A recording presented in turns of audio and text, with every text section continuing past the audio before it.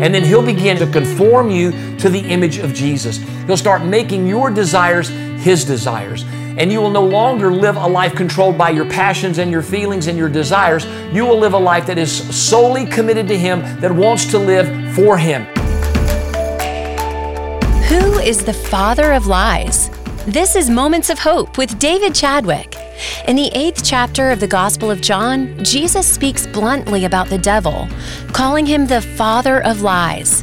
Today, David gives us a biblical overview of the devil, his fall, and his work to deceive us in a message simply called Exposing the Devil. The Son came to give life and to give it to you abundantly. So Satan came in his job description to kill, steal, and destroy. He hates God.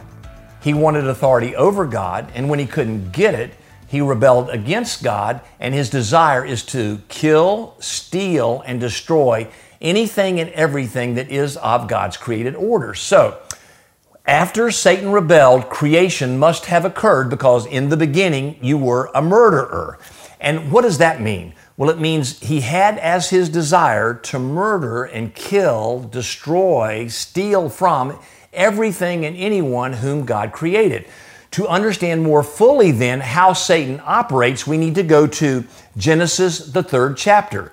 In Genesis 1 and 2, God created the heavens and the earth, and He created everything perfectly. There was perfect harmony in all of the created order. God created perfect harmony between Him and Adam and Eve, between Adam and Eve themselves, with Adam and Eve and creation, and Adam and Eve within themselves. There was perfect harmony in every possible way. So if you remember that the purpose of the enemy is to kill, steal, and destroy, he did not want that harmony to remain. He wanted, in fact, to kill Adam and Eve. Remember, he's a murderer from the beginning. Now, before we jump into Genesis 3 to look at Satan and how he operated with Adam and Eve and really the way he operates with you and me, we need to understand Genesis 2, verses 16 and 17. When God created Eden, paradise, He told Adam and Eve, you can live in this paradise. This is the place I want you to live. And before Eve was created, He said to Adam, I'm calling you to be the gardener and the guardian of this garden, of this home. You're the one I'm placing in authority over all of this. And the Lord God put Adam in this garden for the purpose of overseeing it in every way. And then God said in verse 16, you may surely eat of every tree in the garden, but of the tree of the knowledge of good and evil you shall not eat, for in that day you eat of it, you shall surely die. Now, that death was a spiritual death. They'd be separated from God. No longer would they have perfect harmony with God. And secondly, they would die physically. Physical death was never God's original intent. It's an evil intrusion into God's once perfectly created world. But God said, you can eat of all of these other trees. They're all yours. But there's one tree you can't eat of, that is of the knowledge of the tree of good and evil, that you'll take my position. You'll be like Satan. I will. I'm going to be God. I'll take control. I'll decide what's good and what's evil. And God said, the moment you do that, you're inviting sin into this world, and Adam, as the representative head of all of the human race, everyone thereafter will inherit that sinful nature.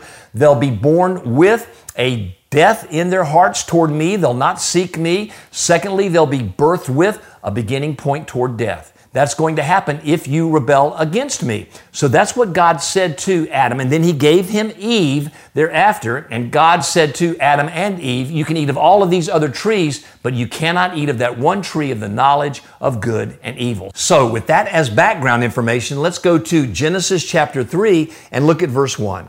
Now the serpent was more crafty than any other beast of the field that the Lord God had made. Now notice that Satan, the deceiver, the liar, took on the form of a serpent. Now, at this point, the serpent is probably walking, may even have arms. Imagine the Geico commercial with that cute little guy walking around. Looks like a snake head, but has a body with arms. And it could be that this particular animal before the fall wasn't slithering around, but was a very attractive, maybe not even a literal snake, but an apparition of one that was given to Adam and Eve. And notice that this apparition, this serpent-style creature that Satan entered into in kind of an incarnation, like God became one of us in Jesus. So the enemy becomes a creature that is crafty, slithering, figuring out how to come to us and get us to disobey God. Someone who studied our game films, someone who knows how we operate, someone who wants to completely kill and destroy us and has looked at our weaknesses and knows how to set traps for us. And notice that it is the field that the Lord God had made. That Lord God implies relationship, that God had a personal covenantal relationship with Adam and Eve in that garden. You're not going to see the devil ever call God the Lord God because he doesn't have that covenantal relationship with him. Notice what happens next. He goes to the woman. Have you ever asked why he didn't go to the man? He goes to the woman. Adam is there. He's just standing by passively, but he goes to the woman. And notice that God called Adam to be the gardener and the guardian in the garden. He was the one to oversee it, not the woman. When God gave that instruction to Adam, the woman wasn't even created yet. She's created from Adam's side, not from under his feet. She is an equal partner in every way, but it was Adam to whom God had given the command to oversee the garden, yet the serpent in his craftiness went to the woman. And here is his first step in his way of attacking us, folks. Did God actually say? He tries to get us to deny that God's word is God's word. Remember how Jesus talked in John 8 about his word abiding in us, about his word being truth, about him being the truth? He came and made Eve first doubt if God's word was really true. Did God actually say, you shall not eat of any tree in the garden? And the woman said to the serpent, we may eat of the fruit of the trees in the garden, but God said, notice she says God, not Lord God, the covenantal relationship isn't there as closely and intimately. You shall not eat of the fruit of the tree that is in the midst of the garden, neither shall you touch it, lest you die. And notice what she does there. God never said anything about touching that tree. He just said, don't eat of it. She adds to God's word. She didn't understand the truth of what God had really commanded them to do. But the serpent said to the woman, you will not surely die. Now, what's he doing there? He's trying to say that if you disobey God, he's a celestial killjoy. He's not trying to give you some fun times. You need to take control of your life. And you really need to know God's a liar. He's not telling you the truth that if you disobey him, you will not surely die. It reminds me of the story of this buff biker who was out with his shotgun in the field, and he saw a duck fly by, and he shot the duck, and the duck fell to the ground. And he went to go collect his duck, and there was this kind of frumpy farmer who walked up, and as the biker leaned over to pick up the duck, the farmer said to him, that's my duck. And the guy said, no, this is my duck. I shot the duck out of the air. And the farmer said, nope, duck landed on my ground. It's my duck. The farmer said, don't touch that duck. Well, the biker said, no, it's my duck. I shot the duck. I own the duck. I'm going to get the duck. And the farmer said, no, it's my duck landed on my ground. You can't have the duck. And the biker said, yes, I can. The farmer said, no, you can't. And so the biker said, hey, I got a deal here for you. Here's what we'll do. You can hit me as hard as you want to, and then I'll hit you as hard as I want to, and the one who hits harder is the one who gets the duck. Well, the biker's real buff, and he's big and strong, and he knows he's going to knock the farmer for a loop. And the farmer's, again, this kind of weak, frumpy guy, and he doesn't think that he's got much of a wallop, the biker does. And the farmer goes, okay, that's fine with me. And so farmer says, I'll go first. And he lays back and whallops the biker as strong as he can. The biker knees buckle, he falls to the ground, shakes his head like this and goes, wow, that was quite a wallop. So he gets back up, and right before he's beginning to strike the farmer goes, take the duck, and walks away. But that's what the evil one does. The evil one just wants to wallop you. He wants you to think that there are no consequences if you sin. And that was what Satan's trying to do here. There are no consequences if you deny the truth and live life on your own terms. You'll not surely die. For God knows that when you eat of it, your eyes will be opened and you'll be like God, knowing good and evil. So when the woman saw that the tree was good for food and that it was a delight to her eyes and that the tree was to be desired to make one wise, she took of its fruit and ate, and she also gave some of it to her husband who was with her, and he ate.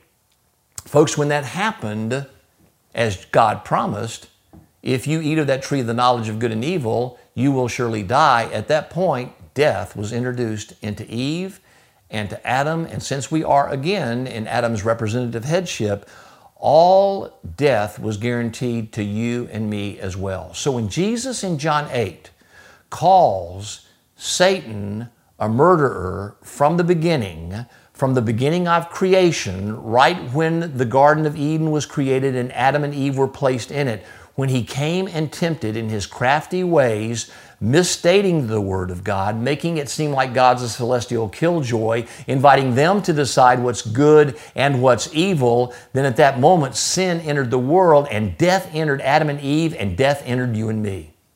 Satan's first murder was of Adam and Eve and you and me. Death is in this world because Satan is a murderer. He was from the beginning. And then moreover, if you go to Genesis 4, just the next chapter, you have Cain and Abel, and Cain kills his brother Abel, the first murder that's mentioned in the Bible from the beginning. Satan is a murderer.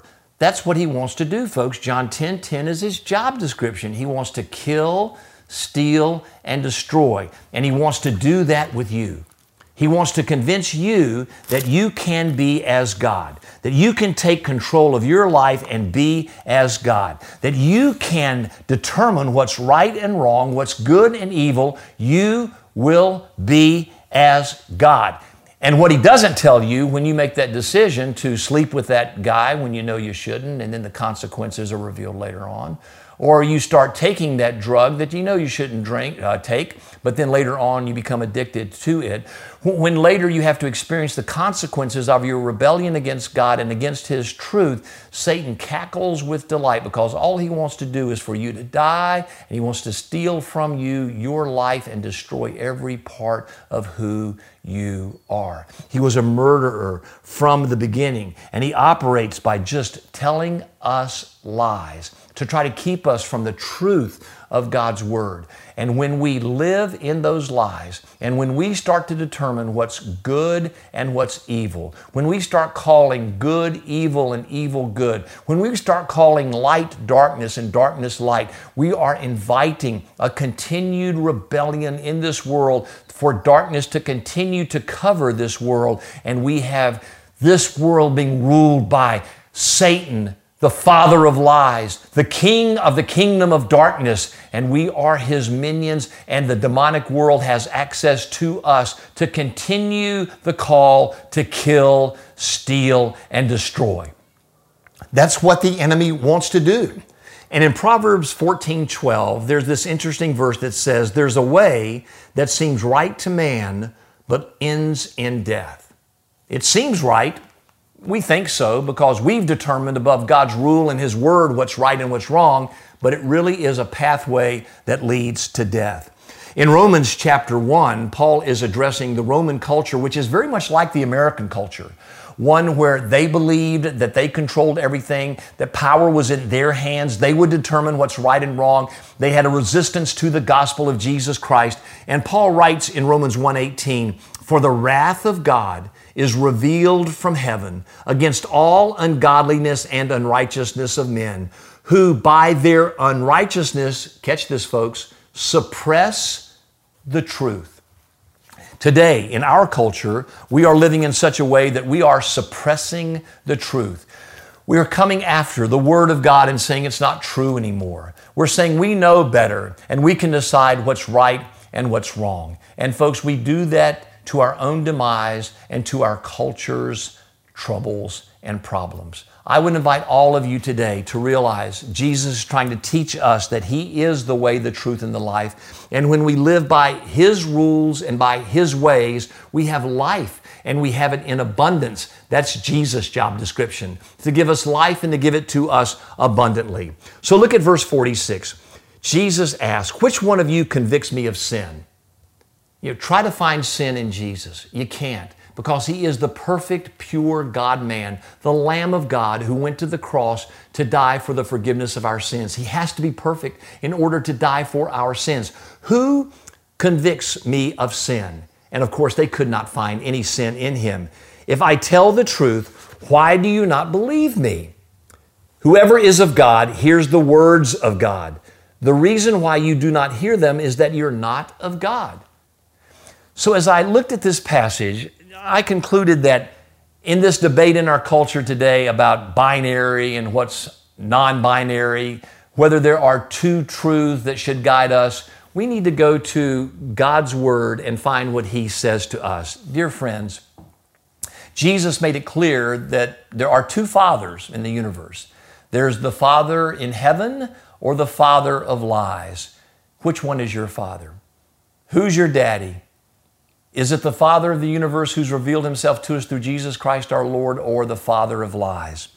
There are two roads in Matthew 7. There's a wide road that leads to destruction, and Jesus said, many are those who are walking on it. He said, there's also a narrow road, and those who believe in Him are walking on that narrow road. Yes, He has set limits for us. He's told us how to live. He's told us how we should live our lives sexually, emotionally, psychologically, without pride, in humility, in serving others. His road is narrow. It's a difficult road. It's a disciplined road.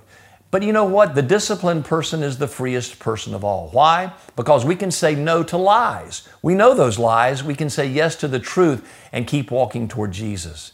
So you have either a world that's guided by Christ or chaos. And folks, if you are a slave living under the master of this world's chaos, if you're guided by the flesh and your passions and your desires, you don't have to stay there. You can be guided by the Holy Spirit. What Jesus came to do was to give us truth inside our hearts, to give us the Word that will guide us into all truth. Oh, I pray that you will come to understand that. You'll not fall prey to the lyings of Satan. You'll not let him destroy your life. You'll live for Jesus and let Him control you in every possible way. When you do, you'll be set free and you'll become a son and a daughter indeed. To Jesus alone and always belongs all of the glory. It's in His name I ask this. Amen. This is Moments of Hope with David Chadwick. Thanks for listening. Coming up, David joins me in the studio in a discussion about the difference between a father and a coach. We'll be right back. This is the Ministry Minute, focusing on ministries that have a positive impact on our community. I'm Mark McManus, and with me today is Bart Noonan with West Boulevard Ministry. Bart, tell us about West Boulevard Ministry. Thank you, Mark, for this opportunity to speak about West Boulevard Ministry and more importantly about Jesus Christ. West Boulevard Ministry serves the spiritual and physical needs of the families and the communities within the West Boulevard corridor to the glory of Jesus Christ. Whether we're doing neighborhood outreach, cookouts, gatherings where we're bringing people outside of their apartments, their homes, into fellowship with one another, or we're doing Bible study bingo the first Wednesday of every month at Little Rock Apartments. And we gather anywhere from 50 to 70 children that we share the gospel with and we play bingo after our Bible study portion of the night. And a couple weeks ago, there's a young man who we've been walking with now close to 3 years who came in. He forgot something, like a lot of young kids do. He forgot something in the space, and he came back in, and he ended up praying out myself and all the other volunteers for the West Boulevard Ministry team that were gathered there for that night, and led us all in prayer and closed it out. And this young man, we've been taking to church every Sunday for about the past year and a half, and that's what it's all about. It's about providing an opportunity for Jesus Christ to work inside someone's heart and then encourage them along the way. That sounds great. Now, Bart, if any of our listeners want to get in contact with you, how would they do that? The best way to do is either email myself at bart@westboulevardministry.org, or they can call me straight up in my cell phone, and I always answer. I'm sort of like a doctor. The phone's always on, and that's 980-298-9027. I would encourage folks, too, to also go to our website, which is westboulevardministry.org, and there you can see some of our photo galleries, you can see some of the blogs, and a lot of things we do throughout the West Boulevard corridor to the glory of Jesus Christ. It is great having you with us today. Thank you very much. Thank you, Mark.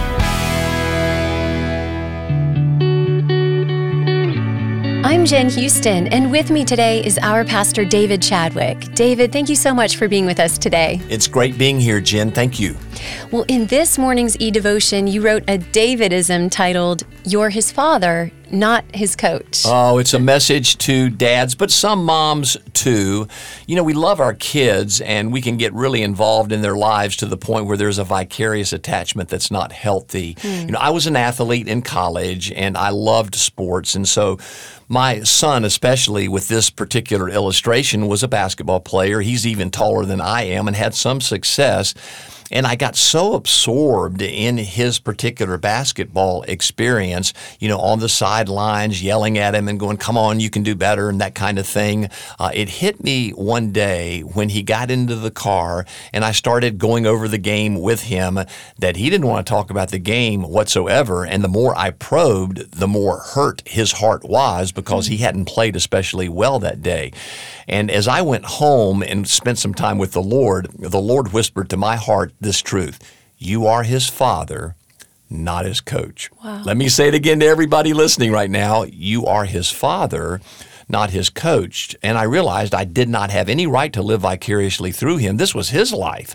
So I made a dramatic decision at that moment with him and then with all of my children. My daughter Bethany played volleyball. My son Michael is a swimmer, very successful. And when I made that decision to no longer be involved in any of their lives as a coach, but just be their father, after every event, I would simply sit in the car with them and say, "How you feeling? How you doing?" And just try to read their emotions and care for them as a dad, not try to be their coach to correct any kind of athletic behavior or misbehavior, if you will. My son Michael recently tried out for the U.S. Olympic team in swimming, and he missed making the team by 0.4 seconds. Oh, my goodness. And he's trying to figure out life right now. And when he called the other day just to talk about what he should do, should he continue swimming, what's his future look like, I just heard again deep in my heart, "David, you are his father, not his coach." So I just listened, let him process his emotions, cared for him, loved him, and just said, "Son, you just need to know, no matter what you do, if you continue swimming, don't continue swimming, I'm always here for you. I love you not because you're an athlete. I love you because you're simply my son." It's a great lesson for all us parents to learn, especially in this sports-crazed culture. And I more and more believe, Jen, that the destruction of the church will probably not be some kind of demonic influence.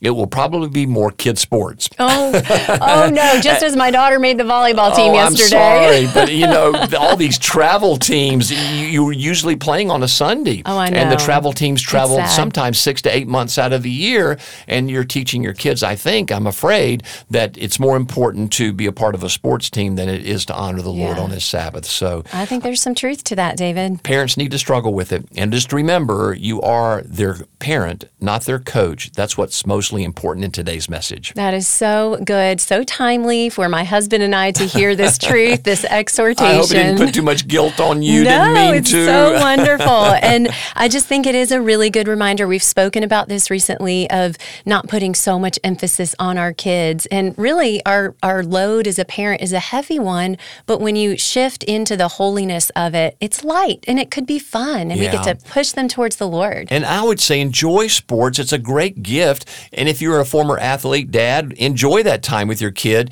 Just don't make it your idol. Don't make their success your success, because that's unhealthy. And kids read it. And ultimately, they'll weary of it and maybe even give up the sport because they know that they're playing to please you, not for their own enjoyment. Wow. Thank you so much, David. You're welcome, Jen, and thank you all for listening today. If you'd like these daily Moments of Hope in a written form, go to momentsofhopechurch.org. You can subscribe there free of charge. From my heart to yours every morning at 7 a.m. to begin your day with a moment of hope.